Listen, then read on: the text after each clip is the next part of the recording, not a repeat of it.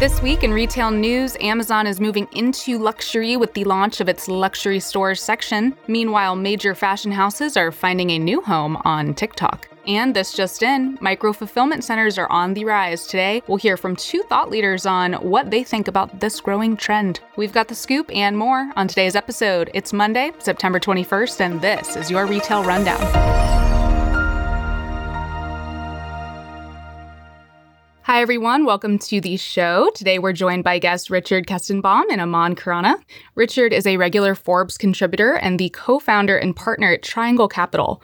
Aman is the co-founder of Go In Store, a tech company helping retailers drive sales via live video solutions. Aman, Richard, it's great to have you both on the show. Thanks so much for having me. Yes, thank you very much, Julia. Lovely to be here. Lovely to have you on. And the first bit of news is about Amazon. We talk about them a lot. They're making headlines again. In their most luxurious venture yet, they announced last week a new shopping experience they're calling Luxury Stores. This is available in the Amazon app by invitation only, and shoppers can browse exclusive styles from established and emerging luxury fashion and beauty brands. The new section currently features items from designer Oscar de la Renta's pre-fall and winter 2020 collections, with additional luxe fashion brands to be added in the coming weeks. Amazon says its luxury stores platform will also include interactive features like a 360-degree viewing, which allows shoppers to see items on different body types and various skin tones. Richard, I'll pass this to you first. What's your initial reaction to Amazon's new luxury platform? Well, Julia, I have a three-word reaction that I almost never say, which is, I don't know. And the reason why I say that is because I think that using Oscar de la Renta as the example, because it's their first brand, I believe that Oscar de la Renta and Amazon are opposites. And what I mean is, Amazon is such a fantastic place to shop and so effective when you know exactly what you want and you've done a little research beforehand, or even if you want to compare it to a few other things. But Oscar de la Renta is in some ways very, very different from that. Oscar de la Renta is perfect when you're looking for a great occasion dress and you want to see what's new and be inspired. And those two things are very different, in many ways, the opposite shopping experiences. And the question is, as Amazon grows, and it needs to continue growing in order to continue to have the culture that it has, increase its stock price and maintain its culture, as it grows, can it expand into that kind of shopping? No one knows the answer to that. So part of that depends on how consumers adapt. Part of that depends on what technology they use to help people to have that discovery experience. And part of that depends on the culture of consumers and how adaptable they will be to having that discovery experience online or on their mobile device instead of in stores. And I think it's a really interesting experiment, and I'm intrigued to find out what happens here. So, Richard, you said, first of all, I don't know, and that you rarely say that. And you made a good point that it seems that Amazon and this brand, Oscar de la Renta, are opposites, at least for right now. And the key is how consumers are going to adapt and then the technology at play. Aman, what's your take? The clever thing Amazon have done here is to launch this service now in the current climate. I personally believe that luxury is one of the hardest challenges Amazon is going to try and take on, because luxury is all based around the experience that's been created. And the luxury brands, the reason why they're able to charge so much and command the following that they do is that they invest so heavily in the experience of the brand and the experience of shopping. Now, Amazon, fantastic platform. We all use it every day, but we use it for certain purposes. Luxury is really about a shopping experience, buying into that brand. And a large part of that is the human element, the ability to go out and shop, the ability to engage with a brand ambassador, the ability to really smell, touch, feel, and engage with that brand. And that's what Amazon cannot currently offer, although it offers many other benefits.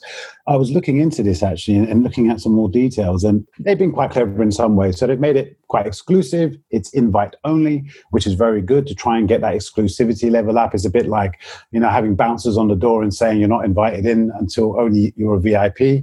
And if you go and try to join, you can request access to join a waiting list. I believe now it's only Amazon Prime members based in the US and invite only, but you can request to go on the guest list, so to speak. However, if you drill down a bit further and you go into frequently asked questions, there's 4 questions that they currently have on the website. And one of them is, how do I know my purchase is authentic? Now, for me, that's a real deal breaker when talking about luxury.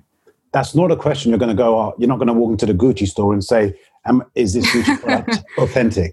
Okay, so this is synonymous with Amazon. They're trying to move from one area of mass consumption, of really battling on price and offering huge convenience, into luxury. And to overcome the reputation that they have and the challenge that they have with going into that, they have to make a lot of investment into not only technology, but I believe into creating experiences. And experiences involve products, people, and stores. And I don't know whether they're willing to make that investment. Really good thoughts, Aman. I love how you brought up the human element. I think that will be pivotal to seeing whether this is successful, if they can supplement that with technology. And you mentioned that exclusivity, having that invite-only launch is a good way to mimic sort of the bouncers that we see at some traditional luxury stores. Do you think that because people do trust Amazon, at least for certain things, like, you'll get your package on time? I know in the past there's been issues with some of the sellers in where products are coming from. But I think with apps like The RealReal, the notion of circular fashion, that people are starting to have more trust in other sellers. Do you think this will be a big hurdle for Amazon to build trust with consumers in luxury? I think they can get over the trust element, but they have to attract the right brands to get onto the platform. And so they've managed to get one brand there, and that's the one they've spoken about there, but they haven't spoken about any others. They've also been very clear in the limited information they've given out that this is well-established and sought after emerging luxury brands. And I believe the reason why they've done that is that a lot of the fashion houses will not want to work with Amazon. They will not want to go on the platform. It's only when they're forced that they might have to, but they will not want to because they feel it will demean their reputation. It will go against the experience and the brand offering that they're trying to portray to their customers. So when they're talking about well-established and sought after emerging luxury brands, I believe that is, if they don't get enough well-established brands, they're going to go after the sought after emerging brands, luxury brands route. And what that means is if you have too many sought after luxury brands, emerging brands, that could once again take it out of the luxury section, because if they're too emerging, they're not traditionally luxury. I don't think we'll be seeing Gucci on Amazon. No, I don't think so either. Well, it's kind of interesting about the evolution of luxury brands' attitude, because when online selling started becoming popular, luxury brands said, oh no, we would never do that. And by the way, it's a conflict with our customers' interests, so how could we ever do that? And then they realized, well, it looks like we have to do that, so they did it. And now they're saying, oh, Amazon, we would never go on Amazon because that's not the right environment for us. Well, now we're seeing a lot of brands, even before this new online boutique of Amazon's, go on Amazon that said they would never be there. So the products go where the money is. So if the consumers will give Amazon the credibility, and if Amazon can create the right experience, as Aman was saying, for consumers, then I think the products will follow. Will Gucci go there? Certainly not early. Certainly not in the mainstream. But eventually, if it's successful, if the right consumers are there and they're buying, then everyone's going to have to go there, just like Gucci has an online shop that they never had before. Will it work? I still don't know. Yeah, Richard, I agree with that completely. And you're right. A lot of these luxury brands have actually been quite arrogant in some ways and taken a long time to move to the online and digital space. And their hands been forced in that regard. And they have started to. They've been very slow.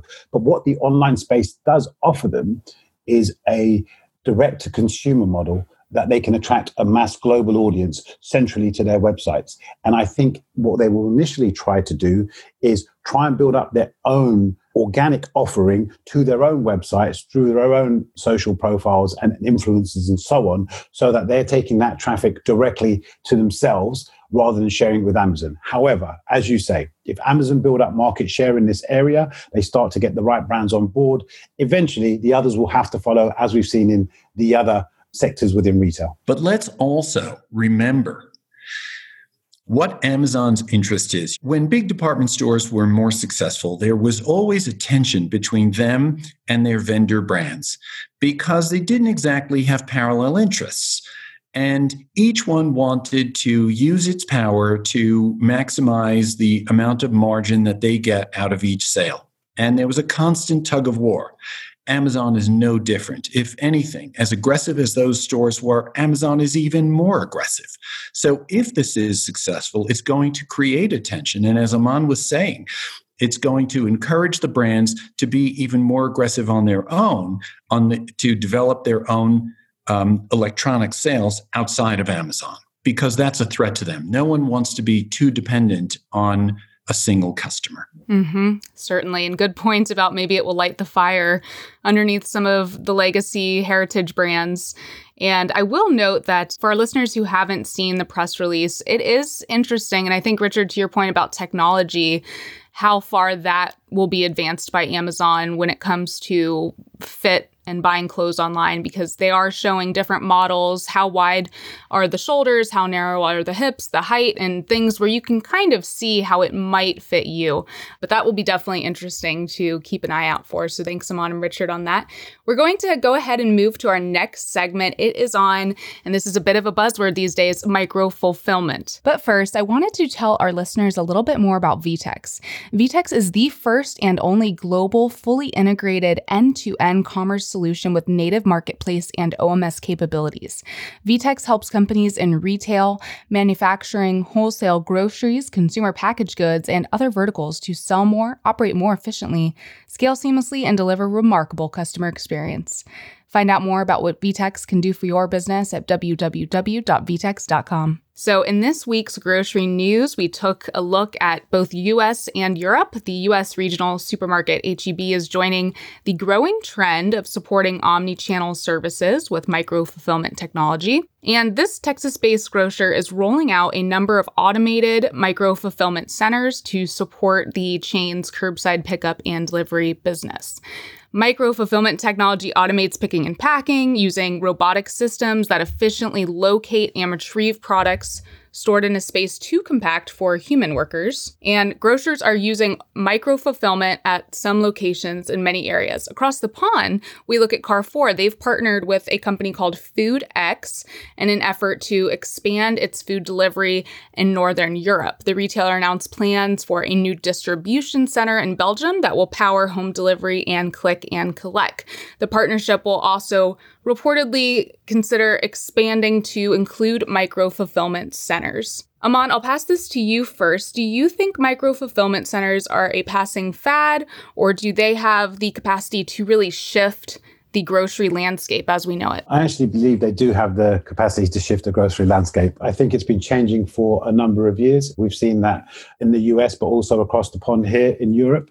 And what we've seen, once again, accelerated by the current pandemic, is we've seen so many more consumers have now turned to the online world for their grocery shopping. And that has really pushed a lot of people over the edge because they never experienced before. People didn't understand what this would be like because they're so used to going in, picking their groceries, feeling them, smelling them, touching them, and walking down the aisles. However, the inconvenience of that has always been a bugbear with consumers.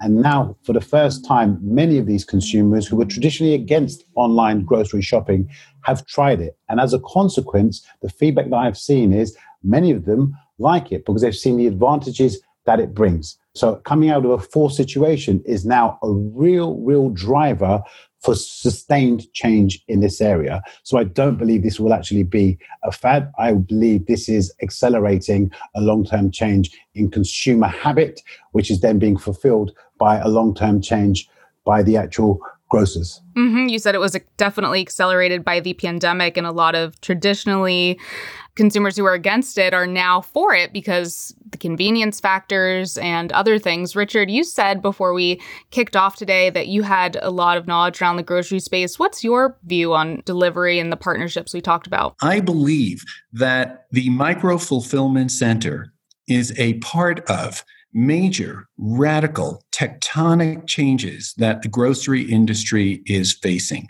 Three major factors to keep in mind. One, as Aman was saying, the accelerated shift to online because of the pandemic. 2, the character of the grocery business having very thin margins on product. And 3, the scale of the grocery business. Why are those important? Because as more consumers order online, fewer come into the store.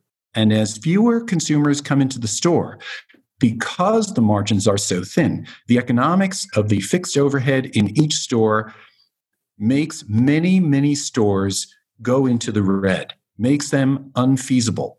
And the real estate that the grocery industry thinks of as its anchor turns into its ball and chain. And we're going to see, as a result, many stores having to close and sitting there empty, just as we're seeing on fashion streets all over the world. And the other thing is the scale of the grocery business. Right now, the grocery business in the United States is over $700 billion, which means that to convert the customers to online grocery will require enormous investment and change and risk. When there is almost no way right now to make money in the online grocery business, because one of the interesting things about the grocery business historically is that the customers come into the stores and do their own picking and packing and delivering. When you add the labor required to do that for the customer, it makes the business unprofitable. So it requires technology in order to reduce all that labor cost. And that's why you're reading about micro-fulfillment. Micro-fulfillment is the rage in grocery now. I'm not convinced that that's the answer. I think it's part of the answer. There's another system that I guess you'd call it macro fulfillment. Giant automated centers built most notably by a company called Ocado in England, which now has 15% of the online grocery market in the UK, that are extremely efficient, but they can't deliver very fast because they're so big they can only be located in places that are relatively far from consumers. So there's no such thing as 1 hour delivery from an Ocado center. It's just too big and too far.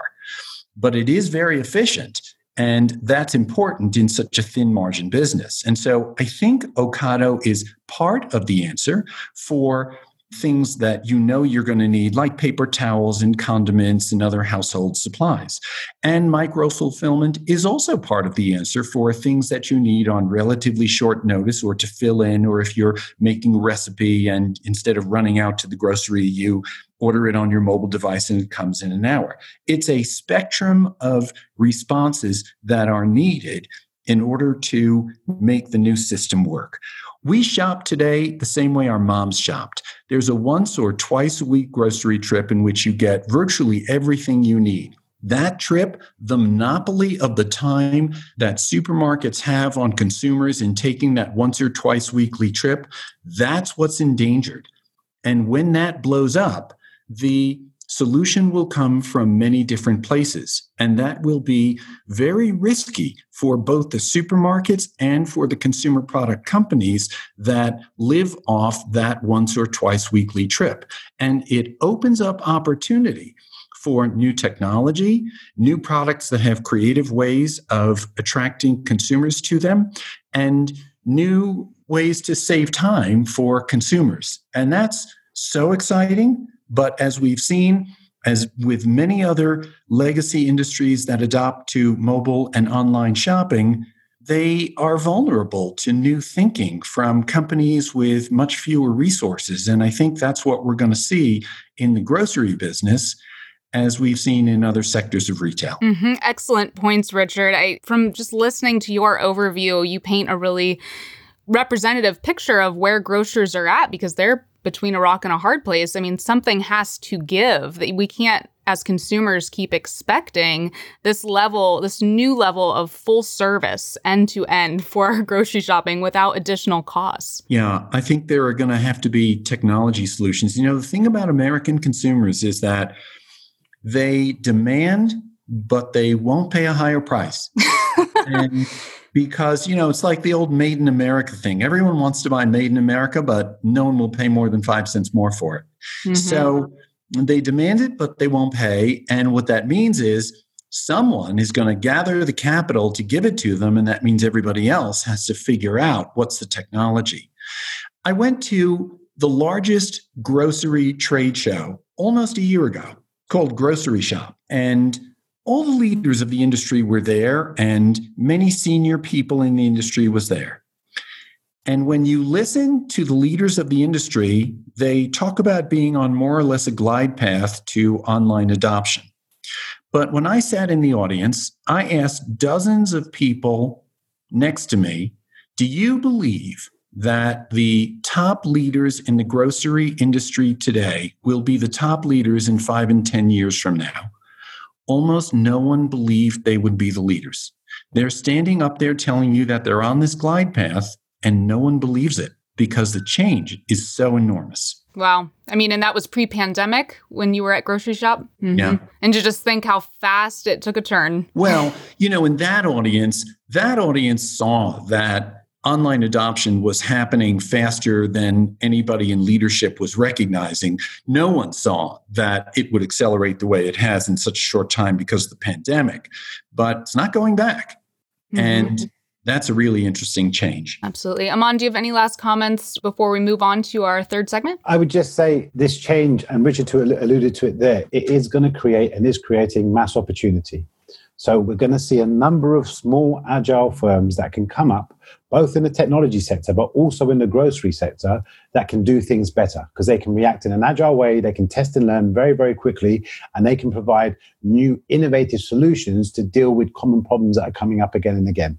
And I think Richard's point, just to echo it, someone is going to see that opportunity and someone is going to put a lot of money behind that opportunity. And when they do, they will start to dominate the market. So unfortunately, the market is in a tight spot. I think that, as you say, you both said, that the consumer does not want to pay the additional costs, and the people who are getting squeezed are actually the suppliers, the farmers, the people that provide the groceries to the large grocery retailers. But there's only so much further they can be squeezed because I think they're on their knees as well.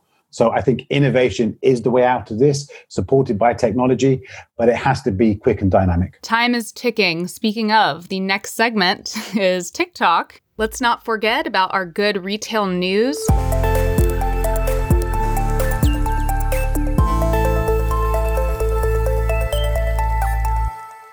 Amazon, one of the largest consumers of batteries in the world, is investing in a battery recycling startup called Redwood Materials, which was founded by a former Tesla executive, J.B. Straubel. Apple is trailing a new express pickup store format for fast, easy, and safe pickup. Located in Burlingame, California, the new format is a simplified version of the Apple Store experience that resembles a bank teller window. Customers with existing orders can simply walk up to the counter and collect their purchase. CVS Health announced last week it would double down on its drive-through testing sites for the coronavirus strain COVID-19 to 4,000, while Walgreens confirmed plans to expand its testing to include employers. There's been a lot of buzz in the news about this. So although New York Fashion Week wrapped up last week, dozens of the major fashion brands are continuing to appear in live streams on social media app TikTok. And TikTok's running their fashion month. So through October 8th, the video app series will feature brands like Louis Vuitton, Puma, and Alice & Olivia. Meanwhile, Burberry live-streamed its Spring-Summer 2021 fashion show last week in partnership with live video streaming service Twitch, becoming the first luxury brand to do so. So that's pretty big news. Richard, I'll pass this to you first. What are your thoughts? We're a little back to luxury here. What are your thoughts on these major fashion houses experimenting with TikTok and Twitch? I believe that social media is not established. What I mean is, we don't know what the landscape of social media will be over time. I believe we're only at the very beginning. And I believe that in retail and branding and fashion, there are many things we don't know the answer to. And the companies that will be successful are those that are willing to experiment, because they're the ones who are likely to find the answers that work for them and adapt as social media and other technologies develop. In some ways, it's the same thing we were talking about in grocery. Who's going to win in grocery? Whoever figures out first and best how to use the technology. And that's true in social media as well. Social media creates an enormous power concentration on the part of the entity that controls the social media. Eventually, I believe the technology will change to allow consumers to control their information and the access to it, and even possibly be compensated for the access to their social media as they generate eyeballs. So I think in a year from now, we'll be talking about a different aspect of social media. And the people who experiment and the people who adapt are going to be the ones who are in the best position to win. It's very dynamic, more than we've ever seen. The ones who experiment will be the winners, it sounds like, from your point of view, just the same with grocery. Aman, what's your take when you hear about these fashion houses partnering with these tech companies? This is nothing new. And there's two real areas here. One is social commerce, where you've got kind of live commerce through the social media platforms. The other is using live video to lead human-led sales interactions. And what's happened once again, and has been really accelerated through this pandemic period, is millions of people globally have used live video for the first time, and they've used it to communicate to loved ones, to family members, to friends, in business environments, and they've got comfortable with it. Now, what's happening is that using live video to interact with brands and retailers is coming to the mainstream. Now, this was already in China 3-4 years ago. You know, if we look at this year, there's $135 billion is the estimated value of the Chinese live commerce market. That's double of what it was last year. 10% proportion of total online transactions in China are currently driven by live video streaming. So it's not new. It was adapted and picked up. I think Alibaba launched their service in 2016. However, we are seeing more and more of it now in the West, and it's getting more prevalent. And once again, I believe this type of solution does, whether it's in a social context or whether it's in just a live video connection content, it adds the human element to the shopping experience. And that's what's lacking in the online world. We're not talking about buying a $10 t-shirt or even buying your groceries. In that regard, you don't really need to connect to a trusted advisor, a brand ambassador, a real product expert. You don't need that human interaction for those types of purchases. But when you're making a considered purchase, and that purchase could be considered for a number of reasons. It could be that it's a high value item. It could be that it's a complex item where you normally do large amounts of research and you would go into a store to talk to someone. Or it could be that the item's got an emotional attachment and what you want is the opinion of an expert. In those scenarios, the best sales asset that these brands and retailers have are their people, their trusted advisors.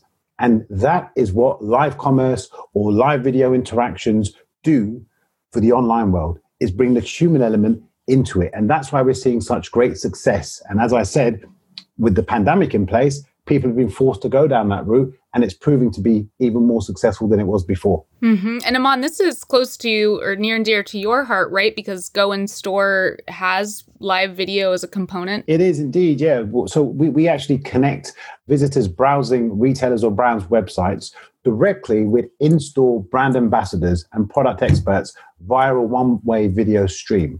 And what that does is it gives you the convenience of shopping online combined with the ability to talk to a human, and not a human in a call center that isn't trained or isn't representing your brand in the right way, but the actual person that you would connect to if you walked into the physical store. And just to give you some stats, what we've seen is the growth we've seen in the last 4 months since the pandemic kicked in is about 450% in terms of the usage, number of calls, and number of clients that we've been working with. And these are global brands that have really adapted and taken on this type of technology, because in the pandemic, what was forced onto them was the fact that because the stores were closed, all of the focus switched to their online operations. And because all of the resources and focus switched to the online operations, it's how can we make this better? And an example of this is one of the customers that we worked with in the US market.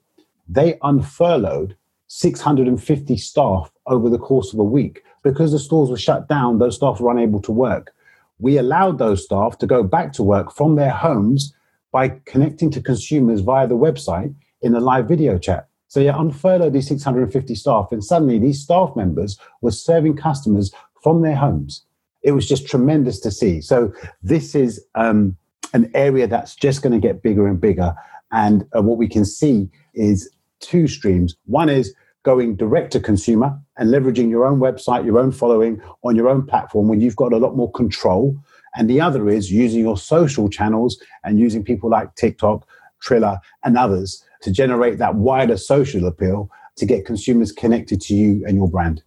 Certainly. And that is tremendous that you were able to help facilitate that, because it's tough for retailers. I've spoken to a lot, and they're trying to balance everything that's come with the pandemic along with, okay, how do we pick up on these new trends that might last a while? How do we do video shopping? Or how do we use our own employees or leverage our own employees to be brand ambassadors, but also work with influencers? So it's a lot. What do you guys think about TikTok offering a shoppable live stream with a home shopping network for Gen Z? That was recent. It seems to me almost like QVC for Gen Z. Well, I think there are a few elements of video, shopping by video, that are important.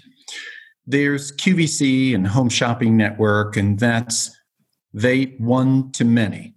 And there's the flexibility that Aman was creating for his customers, which sounds just incredible, enabling them to have a great experience at home. What we've seen about the most effective shoppable live stream in China, that's really at the beginning in the United States, or not really even beginning in the United States, is that it creates an instantaneous community. And what I mean is, what's happening on those live streams is that it's not just the experts from the retailer or the brand who are talking to consumers, but consumers on the live stream are communicating with each other.